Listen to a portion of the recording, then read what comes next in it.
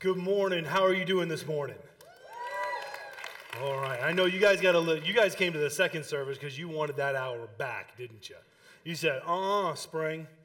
This is how I do. My name is Dan Underhill. I'm the student pastor here, and it is my privilege to be with you today while our lead pastor is away. And in fact, we're going to continue on in our Tough Love series, and today we're going to talk about accountability. Say accountability. Okay, nice and loud, nice and proud. Accountability. Accountability.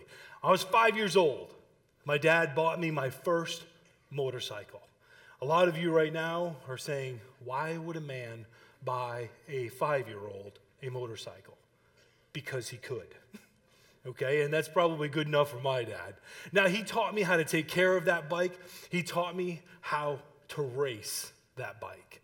I love motorcycles. I love anything to do with motorcycles and gears. How many gearheads are in the house? You're like, I love engines. I love octane. I love anything that just makes a lot of noise and goes fast. Yes? Okay, that's great. Well, that's me. This love continued on for me up into my middle school years, and we started racing motocross with these dirt bikes. My brother one day had decided, he goes, let's go to the practice track before the race that we have this weekend. So he had loaded up the entire truck, filled it with all of our equipment, brought the truck to me at school, and we decided to head out from there to go practice at our practice track. So we get out there, we get the bikes unloaded, and start our helmets on, throw the gloves on, the boots, the pants, the whole nine. We were decked out. And we get out there, fire up the bikes, and start cruising around, just kind of shaking out the cobwebs a little bit. Now, see, I said I was in middle school, and in middle school, there's a lot of cobwebs in school during the day. Amen? I was shaking them out. Everybody right now, just go like this, go, whew, just shake it out. Yeah, just loosen up, relax. Now, see, I got out on there on the track, and I started to just lay into some corners nice and easy. Come down the straightaway, sure, I got this. I'm in control. No big deal. Coming to some jumps, little tiny jumps. And then it came to a point where I said, you know what? It's time to turn it up a notch. I got to race tomorrow. I got to show these guys what I've got. I'm practicing, and you know what? You perform like you practice, right? So I said, you know what? I'm going to just put it down. I turned that throttle in. And man, I started to turn into those corners, bury that front in there, and man, I was sliding through there. It was ridiculously good. I was in 8th grade. I was amazing. Unbelievable that they haven't called me and hired me to ride for Yamaha. I was like, where are they? So I'm riding, come down that straightaway. I'm holding on for dear life. I got that thing in 5th gear, and I'm like, Jesus, help me. I'm flying down that straightaway, having a ball. Then I came to the jumps, and I said, you know what? I see 2 jumps, but I can make them 1. So I got back on that seat. I goosed that throttle and set my elbows just right. I hit that first mound of dirt, and I launched that bike into the air. I look down, and I see that second mound go by. I'm like, I got this. This is going to go great. And then I landed that bike, and shooting pain went up my right leg. The handlebars instantly jerked left. The visor of my helmet hit the dirt first, and then my legs up over the top of me into a huge plume of dust. What I didn't realize is that the way that I came down off of that jump is that I tore my growth plate inside of my knee.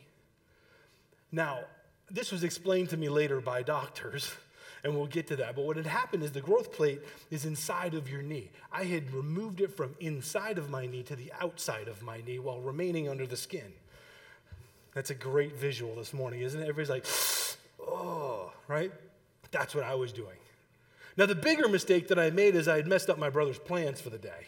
Okay? How many of you have a younger brother or younger sister, and you've done something totally stupid, right? And you've messed up their plans? Can I see a show of hands? You're like, I did that, and it totally messed up everything, right? He was so upset with me because I had messed up his whole day. I ended up having to go to the hospital and have surgery on my right leg. After I came out of surgery, the doctors and my dad were explaining what had happened. And they were trying to put together a plan for me because they said the damage that you've done to your growth plate will most likely cause your right leg to stop growing from this day forward. I was in middle school. I kind of wanted my right leg to get to the other height that I was going to get to. And then they said, we have to make sure that, number one, you know what you did and you know how serious it was. Number two, you need to know that there is a plan that you have to be held accountable for, so that that way you can grow up and become what God has intended you to be. And today we're going to talk about accountability. Say accountability.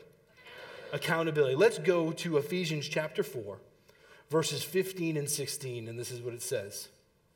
It says, rather speaking the truth in love, we are to grow up in every way into him who is the head, into Christ, from whom the whole body, joined and held together by every joint with which it is equipped, when each part is working properly, makes the body grow so that it builds itself up in love.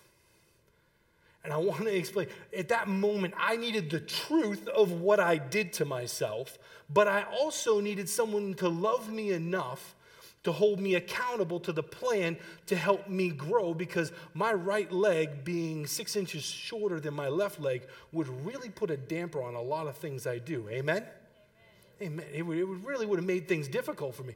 But I needed someone to hold me accountable. And here in Ephesians chapter 4, it talks about telling the truth in love. And that's what we're going to talk about today, because sometimes we err on one side or the other. We either love people a whole lot, and we're like, oh, it's no big deal, bless them. Or we're like, they need to know the truth. Someone's got to tell them the truth about what they're doing. And what God is saying in this passage is accountability is all about the truth in love. In fact, it's tough love. It's got grit to it. It's what makes us grow up. The first thing that I want to explain to you that the truth in love and accountability can do, if done properly, is it equips you for the work that you need to do so you can work properly. Accountability will equip you for the work you need to do so you can do that work properly. If we refuse to receive accountability, then what we end up doing is we end up stunting our growth. The same way that my right leg could have been a lot shorter than my left leg, and it would have affected the rest of my body. But when we embrace it, when we embrace accountability, true biblical accountability that loves us and tells us the truth, then it unlocks our potential. It changes the position that we're in and says, now only this much was available to you, but now this much is available to you. And we need key people in our lives to be able to tell us that truth and love us and keep us accountable in the process. If you're a man here, you need men in your life that can tell you when you're doing it wrong, and men that can tell you when you're doing it right, and when you might need to course correct just a little bit. Women, you need the same thing. You need a woman who's maybe been down that road before and can help you. Not because they're better than you. In fact, they're just as broken and as fallible as you are. But they can help you in the process, because you've got to grow up into all that God's called you to be. And I want to talk about why don't we get involved with accountability?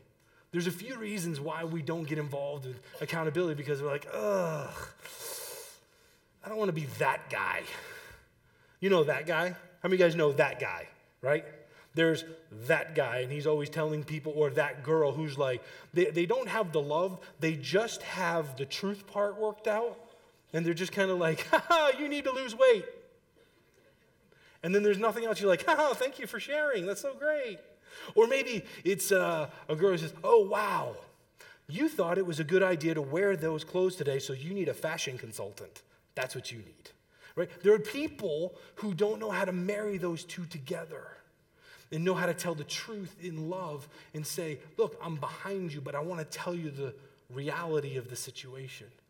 It's vital for us to be able to interact with them. And the reason why we sometimes don't engage, because we don't want to be that guy. But it hurts us. When we don't engage in biblical accountability, we're the ones who suffer. Because when it's done right, it can unlock our potential. It can unlock things that are blind spots for us. Blind spots are not wrong. They just exist. Like when you're driving, everybody knows the blind spot. You're driving, you gotta look over your left shoulder and check before you change lanes. The area where cars can be is not wrong. It just exists. And for us in life, there are blind spots. There are things that we can't see. And we need people in positions in our lives to be able to say, hey, you can't see over here, and I want to help you. But we need them in our lives, and we need to be able to trust them. And that's another reason why we don't typically engage in accountability, is because we don't trust the other person that they have our best interest at heart. And we need to foster trust if we're going to hold people accountable. And if you're going to be accountable, you have to be trustworthy. You have to tell the truth. You see, people are only as accountable as they want to be. They'll tell you what it is that they think you want to hear. I'm doing great, I'm doing great, I'm doing great. Yeah, yeah, yeah. But you've got to be honest and say, you know what, maybe I'm not doing great. Or maybe I could have done this part better. You see, trust is pivotal in accountability. And without it, you won't go very far at all in growing up and becoming all that God's called us to be. Again, back in Ephesians chapter 4, it says that we're all a part of a body. We're all interconnected. So what you do matters. Whether or not you get an accountability partner or not, it affects all of us. It affects me. It affects my children. It affects you. It affects your brother and your sister. Because right now, as we're having this service, there are children being watched, cared for, and ministered to in our children's building. And we have great people over there doing that. We're all connected. We're working together to the same goal. And we're only as strong as our weakest link. And so we need to engage in accountability so that way we can grow up and become all that God has called us to be, because he called us to grow in love. But I want to talk to you about the position we have to be in order to get into true biblical accountability. We have to start in a position of humility. Say humility. Say humble. Humble. We have to start in a humble position, because nobody is going to receive accountability if we just come firing off the hips like 6 years. You're wrong. You need this. You need that. The problem with you is this. Right? That's not going to work. None of us receive that well. But when we're humble and we approach someone in humility, it opens the door where they can receive. You see, we learn best from watching others, don't we? We learn best by watching them. And sometimes I learn best by watching others' mistakes and saying, I'm not going to do that because that's kind of created a mess. I can't think of a better place than in John chapter 8 to go where Jesus takes the truth and love and brings true accountability together. John chapter 8 is where Jesus encounters the woman who was caught in adultery. Picture this. A woman caught in adultery. In order to accuse a woman of adultery, you have to have eyewitnesses biblically according to Levitical law in Jerusalem. That means there were people that were watching what she was doing, and they weren't trying to help her. They were trying to condemn her and accuse her of what her misgivings and her falling short was. They take this woman, they drag her out into the streets, and they throw her down into the city square. You see, in biblical times, the punishment for adultery was to be stoned. To be stoned. The most horrific and graphic and brutal way to execute someone. They would pick up stones and then they would hurl them at the guilty party until they eventually expired. Very, very brutal. And so here's this woman dragged out by these leaders in the community and thrown into the dirt. Picture her for a minute. She's got to be crying. She's got to be weeping. She's faced with her own mortality because it says she was caught in adultery, thrown into the dust, and men standing around waiting to pass judgment. Picture her in the dust, waiting for each one of those rocks to eventually hit her. She's covering her head, trying to protect herself because it's natural instinct to protect yourself and ball up. And there she is, waiting for the first blow. And they say to Jesus, "What are you going to do with her, Jesus?" And here's what Jesus does. He kneels down into the dirt. And he begins writing in the dirt. The Bible does not tell us what he wrote in the dirt that day. You know what I believe? This isn't in the Bible. This is what I believe. I believe he started to write the names of each person standing around with a stone in their hand. Because the Bible does tell us that one by one they left from oldest to youngest. I believe Jesus started writing names in the dirt. And then he said this. He goes, "You who are without sin, you throw the first stone." And it says they walked away. Slowly, rocks dropped out of hands. Heads probably sunk and hearts convicted, and walked away and said, "I can't do it." And then Jesus, still there, kneeling in the dirt, says to the woman, "Where are those that accuse you?" Picture her again. She's probably sobbing. Her eyelashes are probably drenched in tears, waiting for her time to come.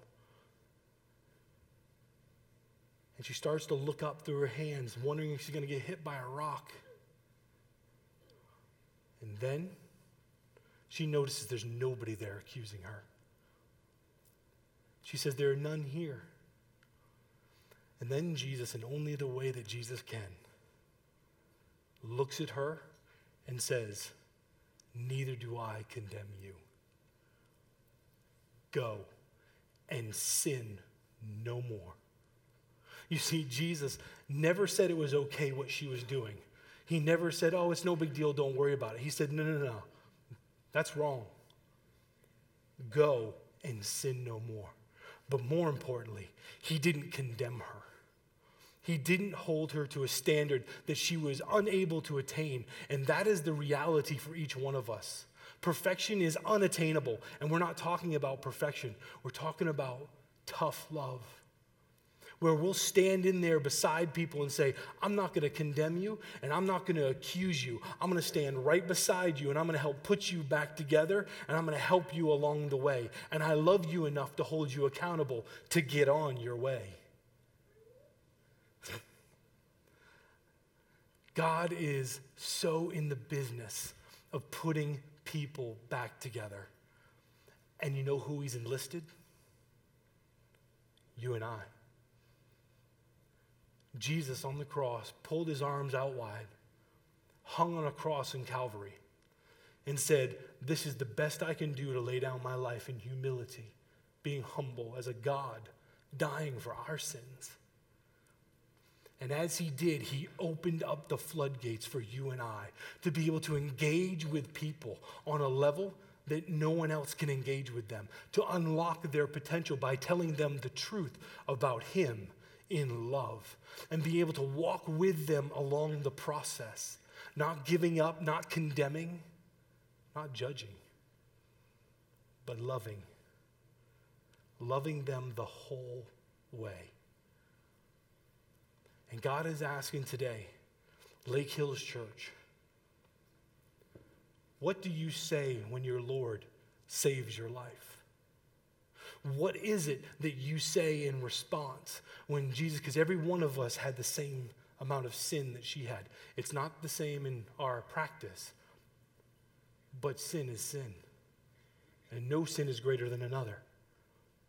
And every one of us are marred by sin. What do you say to Jesus when he saves your life and pulls his arms wide open and hangs on a cross for us and says, would you go tell people about my love? My love is rugged. My love is relentless. My love is tough. And I will be there when everybody else walks out. And I want you to go and be likewise. Go make disciples of men, teaching them the things that I've taught you. Being humble and kneeling down the dirt next to those that are broken and saying, I'm with you. We got this. I'm not going anywhere. I've got your back. I'm going to stand right here and see this thing through no matter how long it takes. I've got you.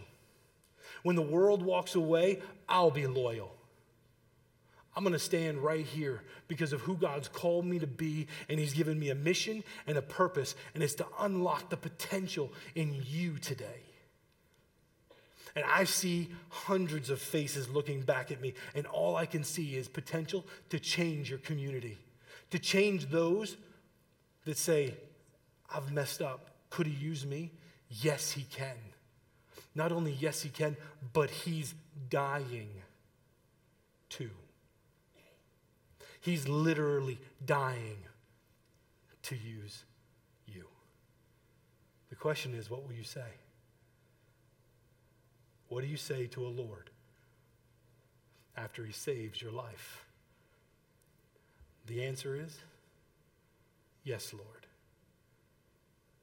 Yes, Lord. Would you bow your heads with me? Maybe you're here today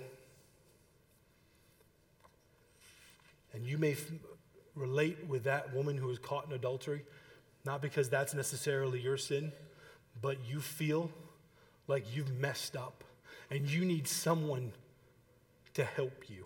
You need someone to reach out and someone to restore what's broken and what's fractured inside of you. And you be honest enough in this moment to say, that is me. And if Jesus would bend down in humility and save me, I would take his hand and walk with him as far as I possibly can. And if that's you in this moment, I would like to invite you to say a simple prayer. Under your breath, you don't have to say it out loud. You can just say, Jesus, I didn't know, but now I know. And I choose you. I choose to say, yes, Lord, I'll follow you with my life. If you can forgive the brokenness and use a fractured person like myself, I say yes. And with your heads bowed, if that's you and you are at that moment, there is nothing more exciting than that to us. That's why we do what we do. But we would love to share in that joy because you just stepped into the most powerful relationship you'll ever experience. And we would like to ask you to just raise your hand high and proud, just to mark the moment, because I want to pray for you. So if that's you and you made that decision, would you just slip your hand up and say, you know what, unashamedly, if he can use me, I will go.